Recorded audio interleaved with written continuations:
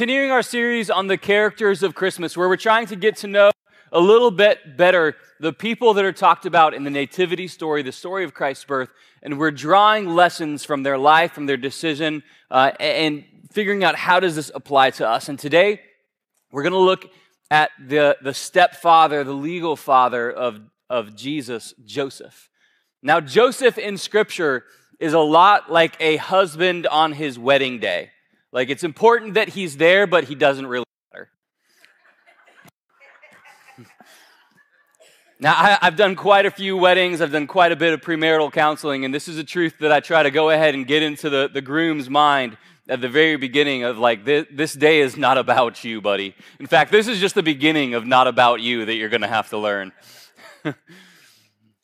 But on the wedding day, there's a strong emphasis on the beauty of the bride, of the things that she wants in the wedding. And yes, husbands, your opinion should matter a little bit, but at least on that day, we know we want that day to be about them. And that's really how a lot of Scripture is about Joseph. Like, he's there, but we don't have any actual quotations recorded in Scripture of Joseph speaking. We have things from Mary, but we have very little information about him. But what we have is pretty important. One of the first things you should know about David is that he was of the house and the line of Joseph, is that he was of the house and the line of King David. And so he came from a family that, like, when he talked about his family history, like his chest puffed up a little bit. Like, my great-great-great-great-great-great-great-grandfather was king here. And that is my line. That is my people. I am of the king. And so he was from a good family. And while I say, he could have been puffed up about that, what we see about him is that he actually was of great character. Godliness mattered to him. And he gave grace when he could have given judgment. And I think there's going to be some valuable lessons that we see in these brief interactions that we have with Joseph in Scripture. If you have your Bible with me, you can turn to the Gospel of Matthew, chapter 1. We're going to start at verse 18, and I'll read through verse 24. And we'll put this on the screen as I read. This is how the birth of Jesus the Messiah came about.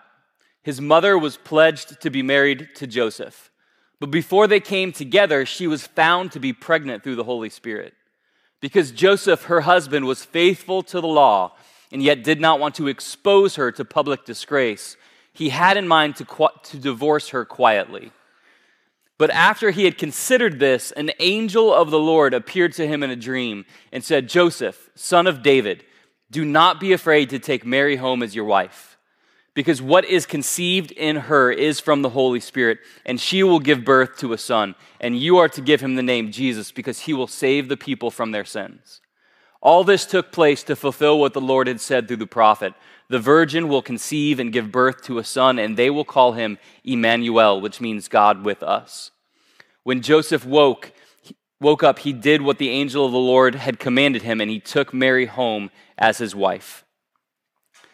Now, the first area of emphasis that I want you to see in this passage is the way that Joseph gave grace, because we've all experienced the reality that hurting people hurt people, don't they? When someone has offended you, maybe just once in your life, you have talked back to them in a way that you later said, that was not the most graceful way I could have dealt with that situation. You know that when someone does something that steps on your toes, it brings a reaction and an anger out of you that maybe is not typical of the way that you would normally interact with them.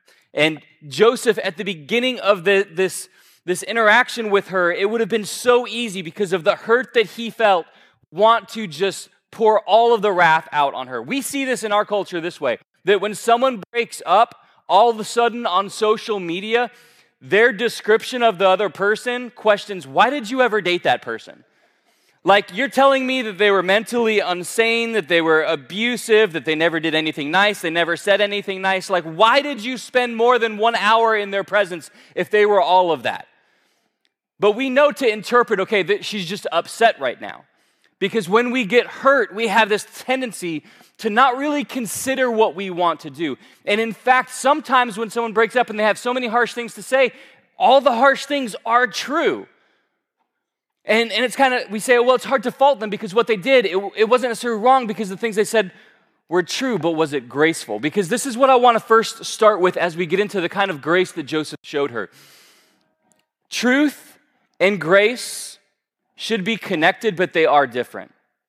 And it is very possible for you to say something that's true, that for you to walk in truth, but for you to completely miss the importance of grace. And the way that we live, we can't just people who say, I'm going to do what's true, I'm going to do what's right. Because the fact is, God has not done to you what is right all the time. Because what would be right is if we were punished for our sins. Oh, but he gives us this incredible forgiveness, this incredible grace that breathes new life into us. And that new life that breathes into us has to move to the people around us. And we can't treat them with the judgment they deserve because we haven't been treated with the judgment we deserve. And so Joseph is in this situation where he finds, it becomes physically obvious that Mary is with child. And if he's noticing it, then other people are noticing it too. And I want you to just begin to wrap your head around some of the hurt that Joseph would be feeling. Because for her to do this while she's engaged to be married to him, first of all, in the time in the culture, once the engagement was set, it was like the legal part of the marriage was done. Like they're legally married, but it's not official. She's not coming home with him. They're not having the party and the celebration, the ceremony yet until all the preparations are made. But legally, they're seen as married.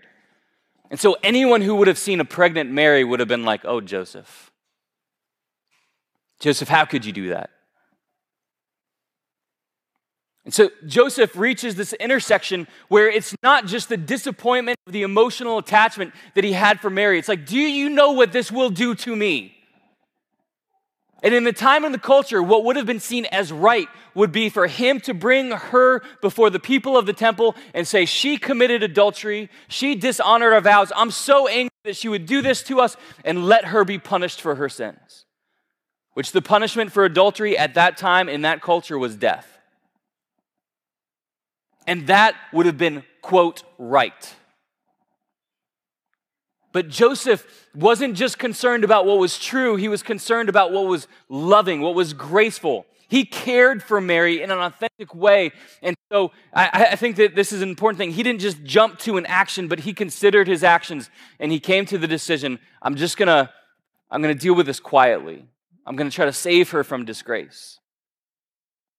And that act of consideration is so powerful. If you would just stop in so many instances and begin to consider what you are doing, you would save yourself from all kinds of different things. Because we have to add grace to our reactions and not have truth. I'll compare it to like this. Like, I don't want one of you guys to come to me. I love to hear your praise reports of how God's working in your life. But I don't want you to come to me and like, Paul, I have a great report to give to you. Something that God did. I went to Publix and I paid for my groceries. Well, great, like that's what's right, like that's truth, like you're supposed to do this. But not only did I had this interaction when I paid for my groceries, I was in line and this person cut in front of me. I was so angry, and I'm like, okay, so this maybe is something that God's working in. And so what I did is I grabbed my pub sub, and I was about to hit him across the head with my pub sub. I mean, olives and lettuce and boar's head meat was going to go flying everywhere because it was going to be a full swing. And as I did it, I remembered that I was hungry. So I didn't hit him with the pub sub. I grabbed the milk. And then I remembered that I need to do what's right because I'm on probation and because the Bible says so. So put the milk down. And okay, maybe, but once again, like, this is just doing what's right. Like, not robbing Publix is just doing what's right. Not attacking your fellow person is just doing what's right. Like, that's truth. That's walking in righteousness, and that's part of it. But bigger, like if someone just barges in front of you in the line at Publix, rather than contemplating just like, how hard can I hit him before I get arrested? Like, rather than going there in your mind, I want us to begin to process grace in our interactions alongside truth and say, what could possibly be happening in someone's life that they would be so blind and inconsiderate to just hop in line like that? Like, is there something significant that's happening in their family? Are they about to lose a job? Like, what are the situations that's going on? And you don't even have to necessarily barge into their life and like, hey, buddy, spill your guts and justify your behavior. You don't need them to be part of the reconciliation process for what you're feeling in your heart when someone offends you. But in these heavenly places between you and God, where you have the conversation of, God, I am offended by that, but will you be with them? Will you bless them? I mean, this is what Jesus taught. He taught us to pray for our enemies, to give blessings when someone gives us curses. And if anything could have felt like a curse in Joseph's life, it would be the life that he dreamed about getting wrecked by his fiancée getting pregnant. And if anything can incur wrath, it's that kind of unfaithfulness. In fact, Jesus said, in what we see in the New Testament, it's the only reason that's listed for divorce. Like, this was a real heart issue. And Joseph showed incredible maturity when he didn't just respond with what the law teaches and what is, quote, right, but he went above. He went to a higher bar than just what is right, and he showed grace. And I want to impress upon you, as a follower of the teachings of Jesus, as someone who is in a relationship with God, it's not just, I didn't do anything wrong. You're called to something higher than I just didn't do anything wrong. You're called to be a vessel of grace, filled up with grace that it pours out onto other people who do not deserve it. And that story about someone not hitting a pub sub at Publix might have been from my perspective, by the way. But I slowed myself down. I considered it. It helps when we slow ourselves down, because the things that we feel are typically not just the things that we should do, which is at odds with so much of our culture and how to approach life. It's like, I felt like doing this. Your heart isn't the right guide. Scripture is the guide. And so we need to give our heart and our mind time to catch up. And I try not to put too many of my things up on the screen, except for when I really need it to be word for word, or for you to know that I meant to say it this way. But here's another truth that we see from this interaction with Joseph is, and we'll put this up, when you speak too quickly, you sound too stupidly. And I said it that way because I wanted that impression. And I've taught on this concept a couple different times in my life. And I've struggled with this concept most days of my life. But I want to train you on this. When you are in a difficult situation and you respond in a way that as soon as you say it or moments after, you recognize, I messed up, we have a prevalence to just pretend like it didn't happen. And if you're trying to move towards the direction of your life where you pause and you consider and you give God's Spirit time to guide you in your life, this is how you don't just get immediately from like, okay, I'm deciding to think about what I say now, and so now I'm forever going to get it right. That's not how it works. This is how you progress on this. When you mess up, you name the fact that you messed up. When you speak too quickly, you own the fact. When you yell at a child or at a loved one or at a coworker, even as the words are finishing coming out of your mouth, you interrupt yourself and you say, I'm sorry I spoke without thinking. I should have calmed myself down first. I'm sorry that I reacted like that.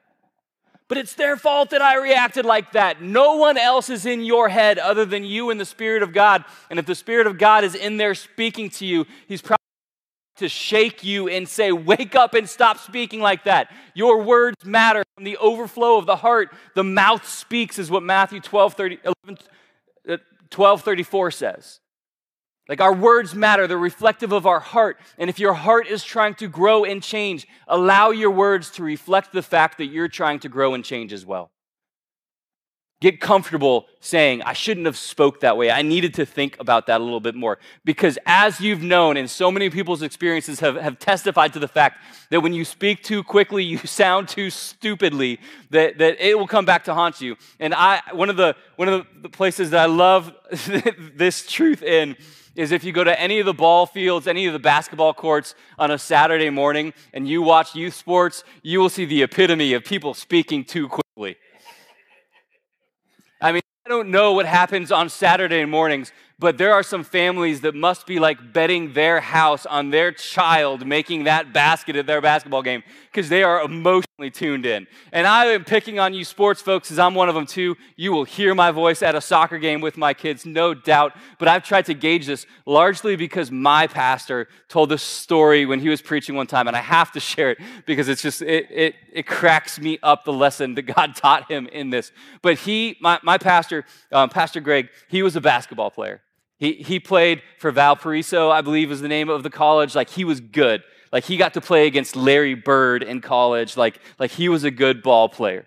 He could dunk. He could shoot from anywhere on the court. And so when his kids started playing basketball, you know his heart was dialed in. And he is a good and quiet man. But it was one of those games where his son kept getting fouled with no whistles. The ref kept calling fouls on their team that were not happening in his opinion, and the parents were all, expressing their disapproval. And then at one of those spots where he decided he just couldn't help it, and he spoke up, but it was one of those unfortunate situations where everybody else went quiet right before he talked. Yeah. So it's not like a mix of things. It's all that was heard was his baritone voice saying, "You're terrible at this." And he described it as when he said that, the ref just stopped, looked at him, and made eye contact, and he saw it. They saw each other. Ref went back to reffing the game, and that was it on Saturday. And then Sunday morning, he steps up into a place almost like I am, ready to deliver sermon, which is difficult enough to remember everything you're trying to remember and impress, what you've been praying about and God's been leading. And he steps in a couple rows back. His eyes lock with his eyes, and he knows. They know where they saw each other at. And Greg is delivering a message, and he's just waiting for one of those dramatic pauses where he hears from the congregation, "You're terrible at this."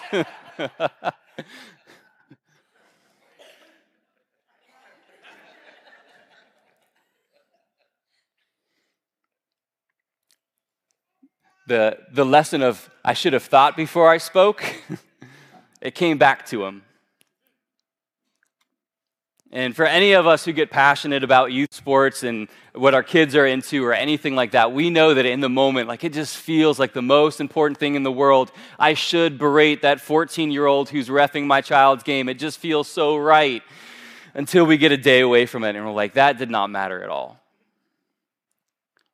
And there's so many fights that we allow ourselves to be so destructive in. And we get a day away from it, and we recognize the damage that it did to a relationship, and we just wish we had considered a little bit. I mean, in the story of Joseph, the fact that when he figured it out, so many people would have just grabbed her by the arm and dragged her into judgment right away. But there was something in his heart and his relationship with God that said it's not just what is right in the eyes of the law, but it's grace, it's kindness. I mean, Jesus talks about how he desires mercy and not just sacrifice. And in the life of Joseph, we see this consideration that he gave. But even so, he said, okay, I'm not gonna do what's wrong in the eyes of the law because it would be wrong for me to marry her if that's not my child. That's a responsibility she needs to work out with whoever is responsible for this. But I'm going to break it off and I'm going to be kind towards her. And this is what pausing before you enter into conflict does, I believe. It gives an opportunity for God to speak something that would surprise you. You will find this as you navigate your life in a way that says, I want to hear God's voice. I want his leading in my issues. I don't want to just do what's right in my eyes. I want to do what's right in his eyes. There are times where you will encounter conflict and you will know it would be right for me to bring anger and judgment at this because I am right. But you give yourself just a little bit of time and you invite God to speak and he will guide you in a way that surprises you. He will guide you in a way that you would have said, that's impossible for me to do that, for me to say that, for me to feel that way, for me to treat them that way after they treated me this way. Because Joseph would have told you, until the angel spoke, there was no way it was done. It was impossible with Mary now. But then God spoke something because of this pause that was there. So I want to bring Ephesians chapter 5 just into the conversation a little bit, because the way that we live our life, we have to be careful. If we just move too quickly through things, if we just jump into the situation the way that we see it going, we will miss the opportunity to be led by God through situations. Ephesians chapter 5, if you have your Bibles, you can flip over verses 15 through 17. It says, "So be careful how you live. Don't live like fools, but like those who are wise. Make the most of every opportunity in these evil days. Don't act thoughtlessly, but understand what the Lord wants from you." A lot of the translations, like the Berean Bible translation in this passage, when it says, "So be careful how you live," that's how it says it in the NLT. The impression there in most other translations will actually say, "Be careful how you walk." Because it's painting this picture of giving mindfulness to each one of your steps. To not just live in a way that you don't think about what you're doing. And I know this might be pastor talk for me. But the way that you live each day, you need to give some consideration to it.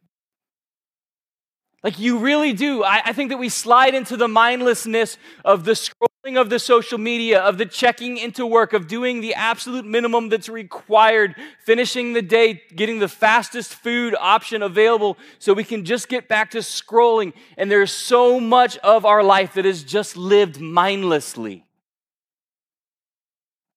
But if you will create space to hear the voice of God in your life, He will speak. If you will create space and just even ask the question of God, how should I handle this? How should I be engaging with this? I mean, Joseph had the benefit of the angel just straight up interrupted it. And I'm going to tell you, when God has to interrupt your life, like that's emergency mode. We don't get to live in emergency mode all the time. Joseph did not get lots of visitations from angels in his life. This is one miraculous story. For the most part, if you want to experience the leading of God in your life, you have to create the space to hear from Him. He is able to speak, but we have just moved so mindlessly through the days of our life, we don't even open ourselves up to hearing the voice of God. And so we need this recognition that I actually need to stop and analyze, okay, am I living the way that I want to? Am I taking care of my soul the way that I want to? Am I taking care of my body the way that I want to? Am I keeping in contact with the people who matter to me? Am I doing the things that actually matter in my life, or have I just slipped into the thoughtless mode? In Ephesians 5, when it says, "Be careful, don't live like fools." We know how fools live, and we can see it externally, but it seems much harder to see it in the mirror.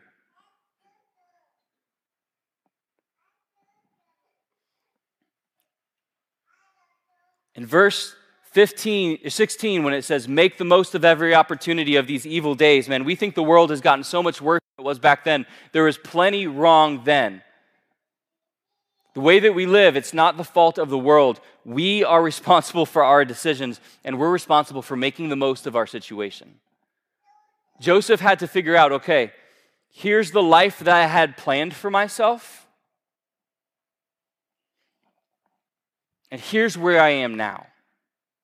I had a plan that we would have a normal wedding and we would celebrate with our friends and our families and coworkers and the people that I've done carpentry work for, and that's what the wedding would be like. But now where God has me, when people find out Mary's pregnant, they're not going to come to the wedding celebration.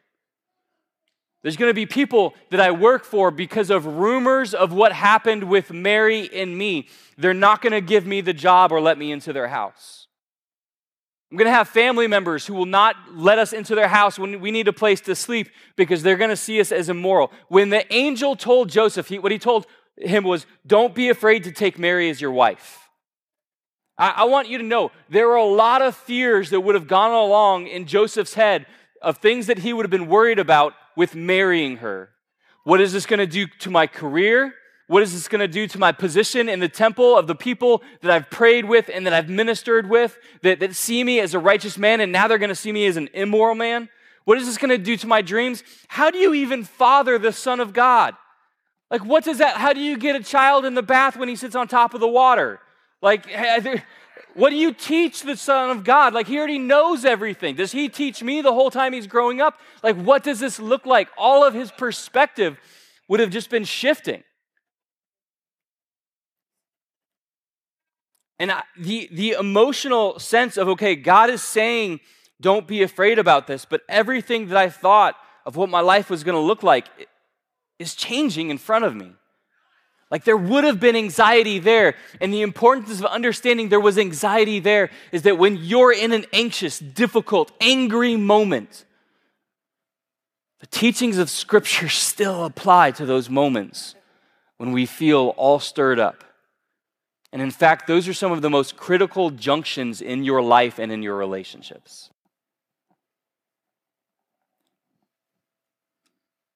And band, I'm going to begin to wrap this up if you guys want to start heading out. Joseph, I mean, he got thrown a curveball in life. Maybe you felt like you've got one as well. And then he had this instruction during a dream. He had this word from an angel, which I think when you wake up in the morning, it would have been somewhat easy to be like, I ate something weird last night because that could not possibly be right. It would have been pretty easy to walk that back, I think. But it says, after he received the message, it says, verse 24, when Joseph woke up, he did what the angel of the Lord commanded.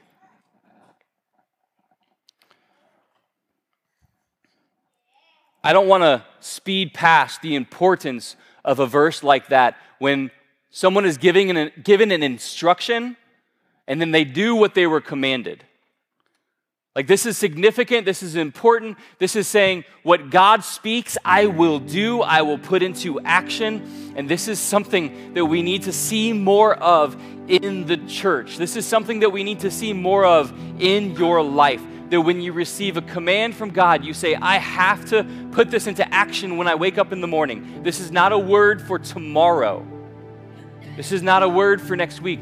I begin to put it into practice because this is what happens so often in church world today. Someone will say, I feel like I'm supposed to go here or serve here, but I'm just waiting on a confirmation from God. And if you have fears about doing what you feel like God is telling you to do and you're stalling because you need a confirmation from God, I want to remind you, you have a command from God in Scripture.